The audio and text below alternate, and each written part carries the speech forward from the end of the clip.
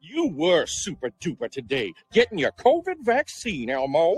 There was a little pinch, but it was okay. Elmo was really glad to have Daddy and Baby David there with him. Baby David, where are you? I had a lot of questions about Elmo getting the COVID vaccine. Was it safe? Was it the right decision? I talked to our pediatrician so I could make the right choice. I learned that Elmo getting vaccinated is the best way to keep himself, our friends, neighbors, and everyone else healthy and enjoying the things they love. Oh, Daddy, Elmo and Baby David have a question. Can we have a hug? Oh, come here, son. All right. First of all, is that necessary?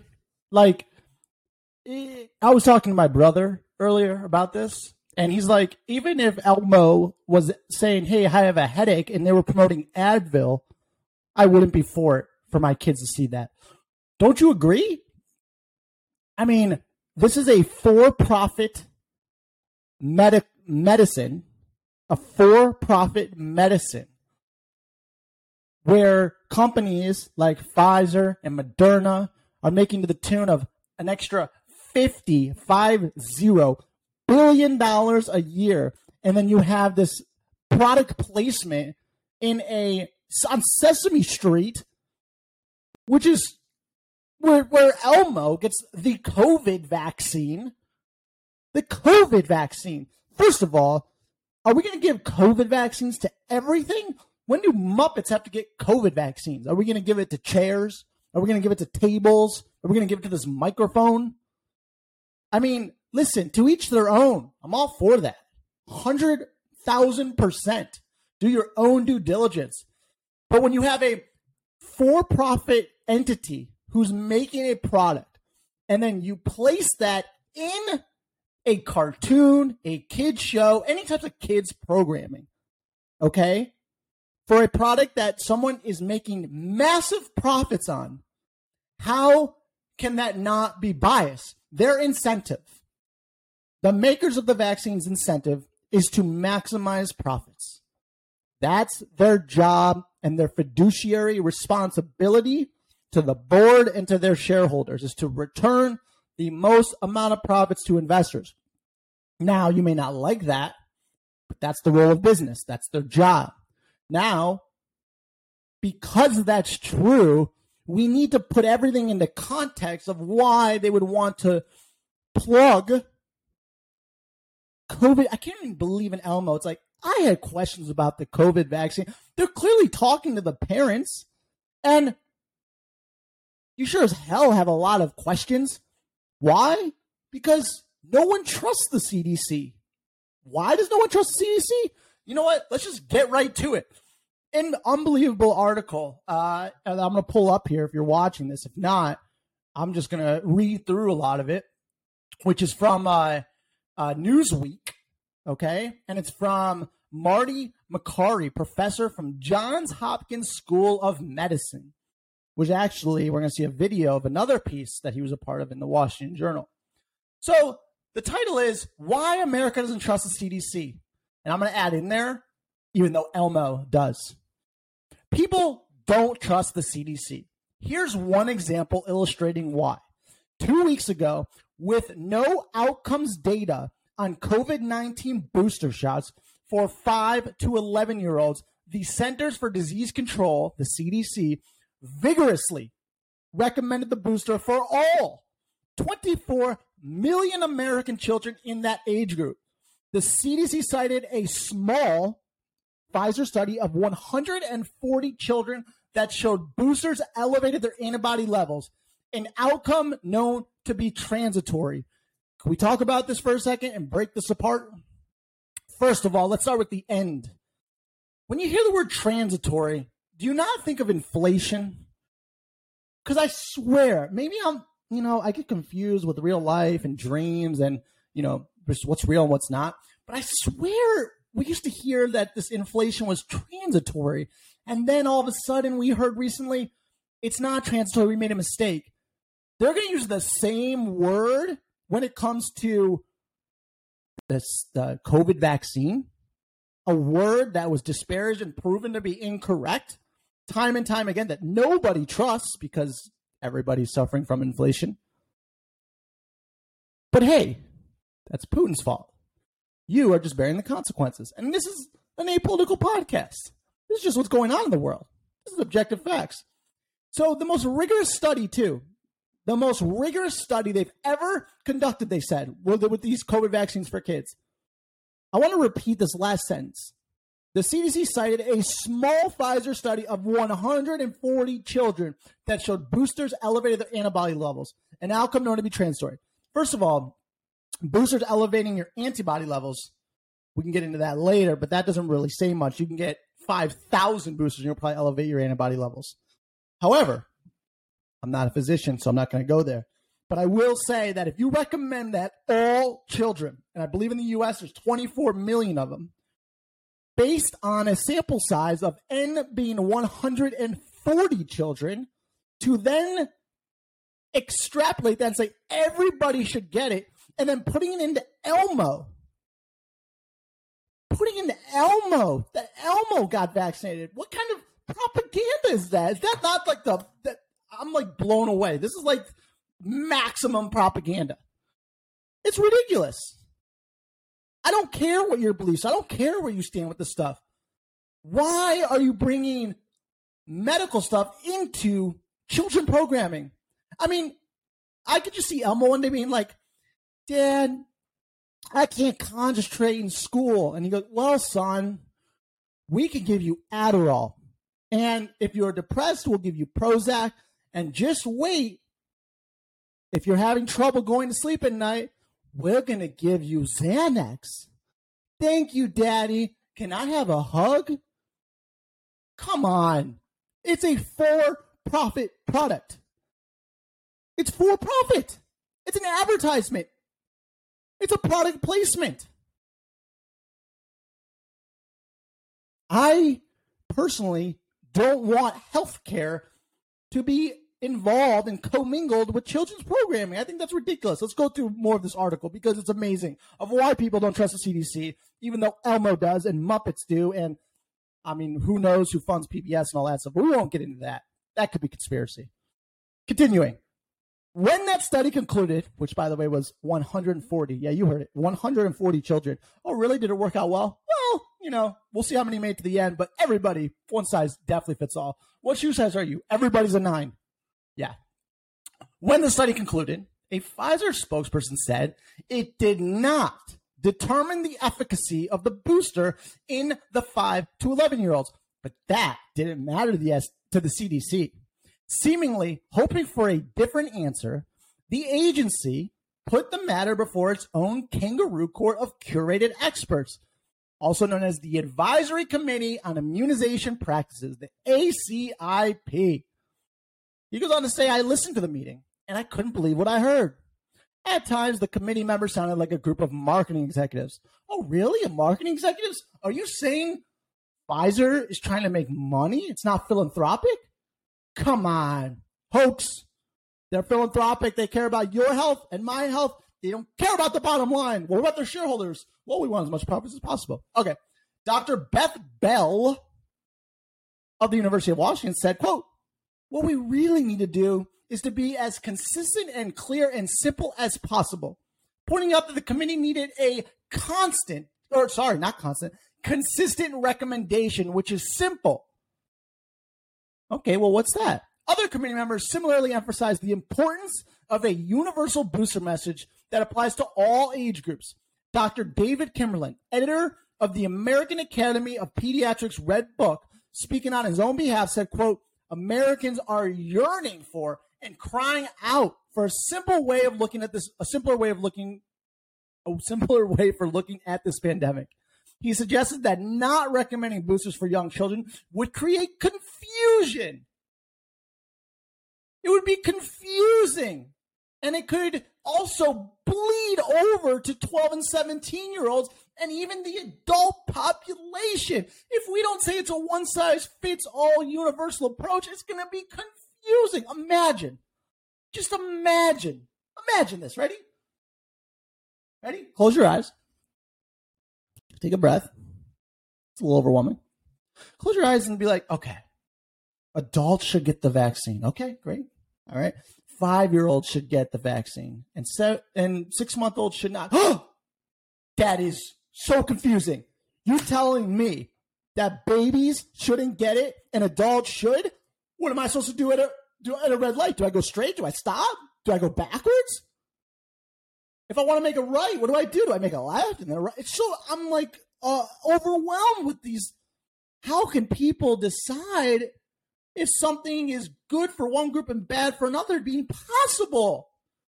No wonder you need a universal booster message. Of course. It makes perfect sense.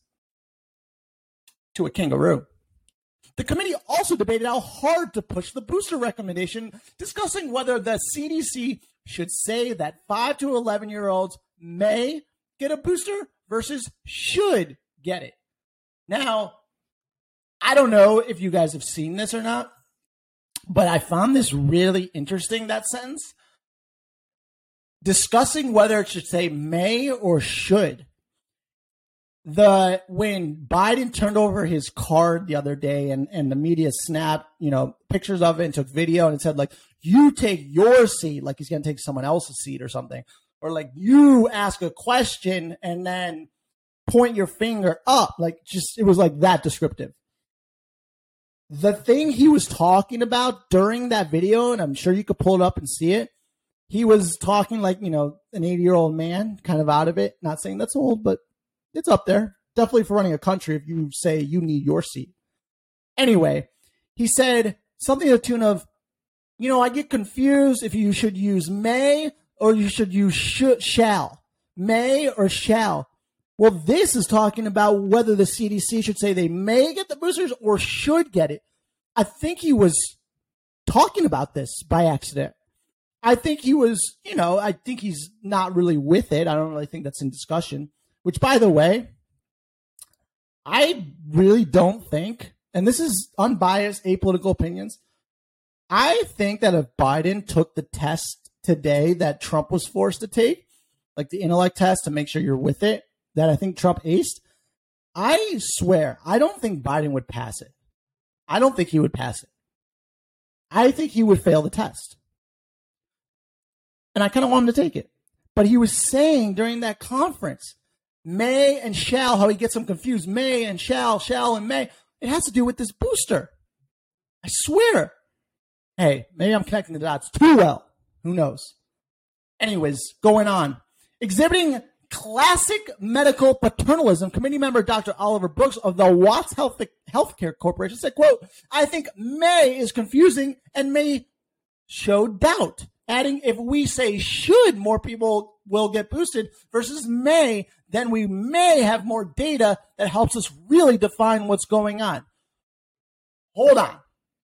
Actually, I'll finish. Dr. Brooks was essentially suggesting that boosting in this age group would be a clinical trial conducted without informed consent. Okay. Let's break this part down. He said, his quote at the end says, then we may have more data that helps us really define where we're going. But if everything's safe and effective for the long run and we know it's good, and according to Elmo, the best way for people to continue doing what they love, the best way. Hey, Dad, what's the best way for me to do what I love? Get the COVID-19 vaccine. Well, what about eating right and working out? No. It's the COVID. Well, Dad, what'd you do when you were younger? Well, we couldn't do anything. We lived a very horrible and stressful life. You now have the cure. Isn't that sort of misinformation? Would that be misinformation or disinformation? Saying the best way to do what you love is getting a COVID-19. There's no way, in my opinion, that is the, quote, best way to do that. There's no way that's the most optimal approach, but all right. I know I'm harping on some things here, but this whole thing is just absolutely crazy. But he says we may have more data that helps us really define where we're going. You're guaranteeing something safe and effective and right. And I'm not saying it's not. That's not the point. The point is that he's saying they don't have enough data to know where things are going to go or how things are going to turn out. Obviously, they don't know, because the truth is We don't have studies that could be longer than at most 2 years or 3 years because COVID's only been around that long. That's the maximum. You can't say this is definitely 100% safe and effective 10 years down the road. There's just no data. But if you get a larger population of people to do something, you're going to have more data to look at. Well, guess what? Isn't that a trial, essentially? We don't know. We need to test it. And so we're going to test it on you through our propaganda, by the way, on Elmo, which is fine if you want to do that.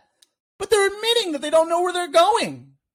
But yet everything is science, fact, done, closed, no questions, facts. That doesn't sound like science to me. Doesn't sound like science to you? Listen, this is all allegedly. All right? So what did the committee do? They promptly approved the booster for young children by an 11-1 vote. And you asked, there was one vote that said no? There was. Why? Because that particular physician missed some of the discussion, so he couldn't make a vote. I bet you it would have been 12-0. Allegedly. The one dissenting, the one dissenting vote came from Dr. Kiep Talbot of Vanderbilt University, who courageously said vaccines, while extremely effective, are not without their potential side effects. She questioned the sustainability of vaccinating the population every 6 months. Many experts agree with her, but they don't have a platform to speak. In fact, nearly 40% of rural parents say their pediatricians do not recommend the primary vaccine series for children. These pediatricians were not represented on the committee. The CDC has a history of appointing like-minded loyalists to its committees. Last year, it dismissed a member of its vaccine safety group, Harvard professor of medicine Dr. Martin Kulldorff, for dissenting from its decision to pause the J&J vaccine. A year ago, Joe Biden appointed party devotees to his COVID-19 task force. Reaching a consensus is easier that way. Of course it is. Of course it is. Come on. This isn't controversial. Elmo said it's good. When your kid says, I saw a COVID vaccine, and then they saw Adderall, they're going to see Xanax. Who knows? You know, on Elmo, you should be like, I'm depressed. Okay. Have you tried fentanyl, son? Is that what's going to get to? Because that's the slope that we're on. You take one step in one direction, and then you're going to want a little bit more, and a little bit more, and a little bit more. Throughout human history, that's how it works. It's just dangerous waters. So this also brings up the point of, okay, they say it's the best way to do things you love, for kids to do what they love, these 24 million kids. First of all, we question if that's the best thing. Valid question. Just a question. And why do we get into why we say that? And why I think that could be true is because for some reason, nobody wants to talk about natural immunity. Why does no one want to talk about natural immunity? Why? What do you know about natural immunity? Anything? Most remarkably, it didn't seem to matter to the CDC that 75.2% of children under age 11 already have natural immunity, according to a CDC study that concluded in February. Natural immunity is certainly much more prevalent today, given the ubiquity of the Omicron variant since February. CDC data from New York and California demonstrated that natural immunity was 2.8 times more effective in preventing hospitalization and 3.3 to 4.7 times more effective in preventing COVID infection compared to vaccination during the Delta wave. These findings are consistent with dozens of other clinical studies. Yet, natural immunity has consistently and inexplicably been dismissed by the medical establishment. But don't ask questions. Don't ask questions. When the CDC voted, Dr. Rochelle Walensky declared that the booster dose is safe for kids ages 5 to 11. Yes, the complication rate is very low, and we think it's safe. But how can anyone know from only a short-term follow-up of 140 children? Good question, but don't ask it. The more appropriate assessment is that we believe it's safe, but we can't be sure yet from the data we have so far, aka we don't have data.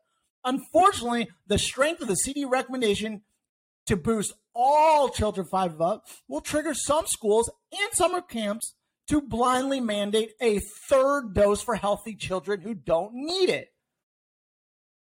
Instead of pushing boosters on healthy children who are already immune, public health officials should focus on recommending the primary COVID vaccine series to high-risk children who don't have any immunity. Isn't that a fair point? Why is that controversial? I feel like a lot of people feel that way, if not all. Most. I wouldn't say anything's all. Nothing's 100%, except the COVID vaccine. Public health officials are expected to recommend COVID vaccines for children under 5 as soon as June 21st, despite the fact that the vast majority of children already have natural immunity. In a recent Kaiser survey, only 18% of parents said they were eager to vaccinate their child in that age group. If the CDC is curious as to why people are listening to its recommendations, it should consider how it bypassed experts to put the matter before a kangaroo court of like-minded loyalists. The Biden administration should insist that we return to the standard process of putting all major vaccine decisions before a vote of the FDA's leading vaccine efforts. Did you even know that wasn't happening?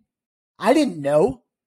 Again, this is a Newsweek opinion piece called Why America Doesn't Trust CDC.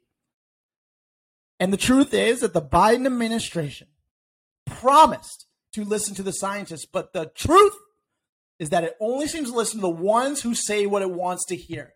That's Marty Makary, MD, professor at Johns Hopkins School of Medicine, author of the New York Times bestselling book, The Price We Pay, What Broke American Healthcare and How We Fix It. Natural immunity. Natural immunity. Can we go a little deeper? I was gonna get into this piece from the Wall Street Journal, but they have a video on the page that I want to share. And if you're listening, you can of course hear it. And I think it does a better job than me going through it. But just take a listen. After 3 years of living with COVID-19, the only thing the public's been fully immunized against is what they're being told by the voices of public authority. We have over 100,000 children, which we've never had before, in serious condition, and many on ventilators. Well, that's not true. We have not had 100,000 children in serious condition in U.S. hospitals. According to the CDC, the COVID pandemic is changing many behavioral patterns, but one of the biggest, for which we should thank the virus, is the death of official certitude. When should I get tested? Why can't I find a test? Do I need to isolate 10 days, 5 days, or even at all? The way this administration rolled out boosters was a disaster. You created skepticism and mass confusion. By now, the public has been left numb, with few believing what politicians or the CDC say about COVID and Omicron. The answers they give no longer add up. Do you know how many of the 836,000 deaths in the U.S. linked to COVID are from COVID, or how many are with COVID, but they had other comorbidities? Do you have that breakdown? Those data will be forthcoming. My purpose isn't to discredit public authority or science. We need both. It was public authorities who cleared the regulatory path for Operation Warp Speed, which let private sector scientists develop protective vaccines. No political interference, no bureaucracy, no red tape. It's been just an incredible, visionary approach. My intention is to resurrect the idea of intellectual modesty, a necessary virtue that looks altogether lost to public life and its scientific representatives. What happened during this pandemic is that many politicians outsourced their responsibility to the public to public health people. Including Donald Trump. And the consequence of that is that the normal checks that would allow you to say, well, the politician made a good choice or not, have been offloaded to a set of people who have no checks at all. The weaponization of science accelerated with the arrival of COVID, but it began with the battle over climate policy. Okay.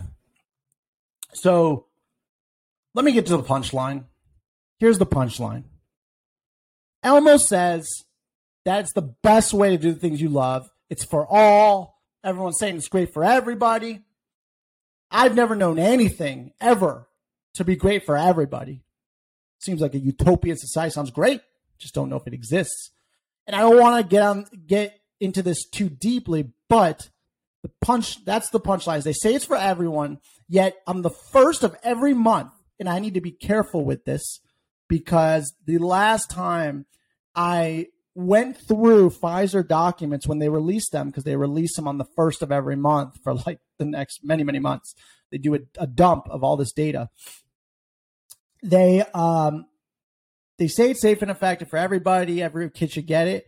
And I'm going through some of these documents that are publicly available to everybody because they have to from the Freedom of Information Act to release them, even though they wanted to punt it 75 years. And why, you ask?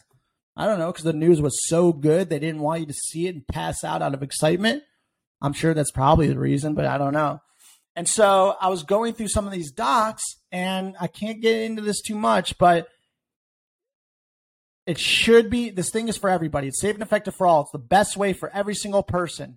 Okay, if that's true, then when I pull up this document that I'm going to pull on the screen for a second here, if I pull up this document, then are you sure you should be saying that? This document has basically 3,611 pages, 3,611 pages of adverse events or just, outcomes of, people who were in the trial, Pfizer particularly. And you can see here, or if you're listening, at the top there, it says the reasons for the narrative. And all of these pages are either an extremely fatal adverse events or like the one I'm looking at, death. Almost all of them say death. And they even give a reason. They give an explanation for a lot of these of what exactly happened. They document it. And so would we say that for these people that died, that this was the best way to do the things they love? Is that true? Or can we question that, or should we not question that? Is it politically incorrect to, help people?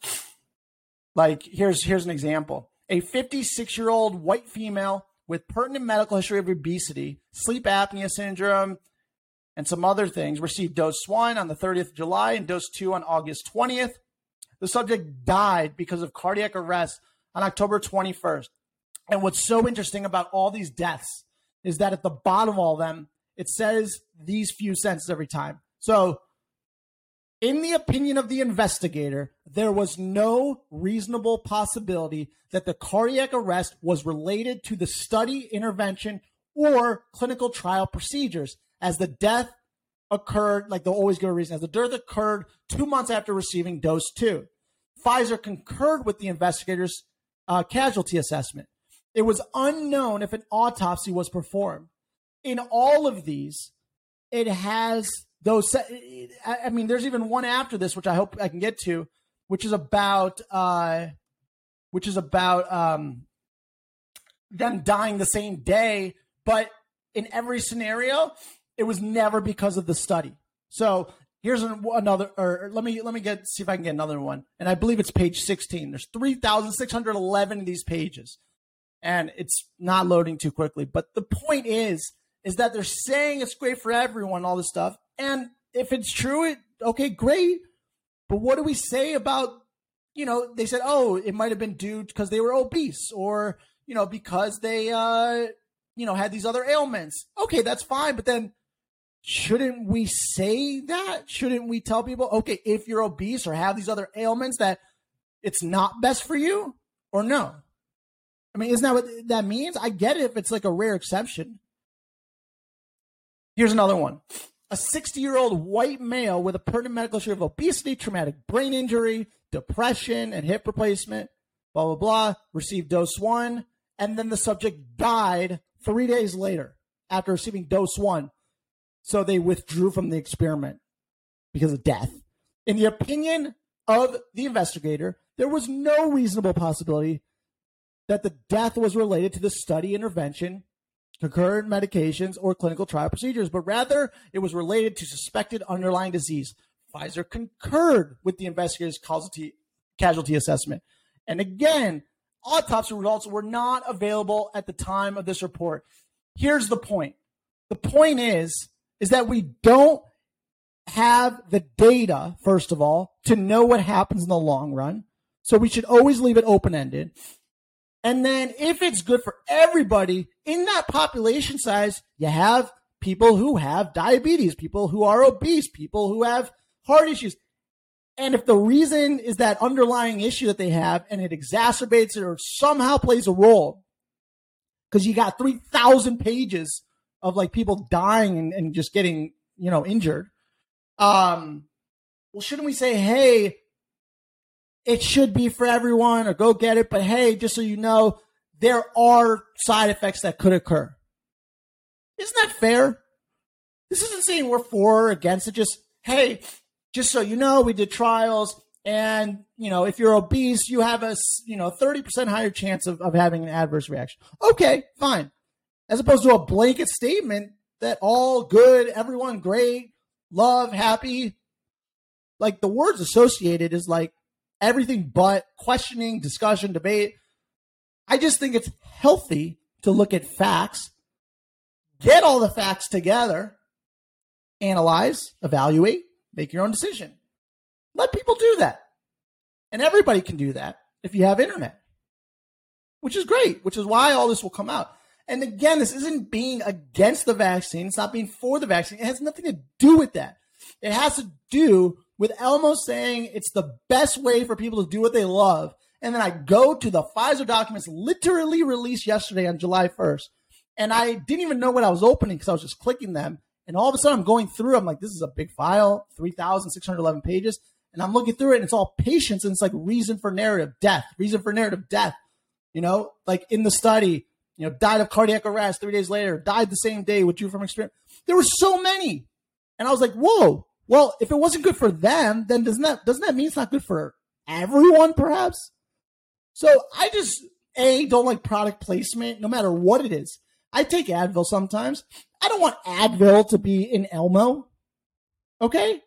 Not good. Not something for a little kid, however old you are, to go into that.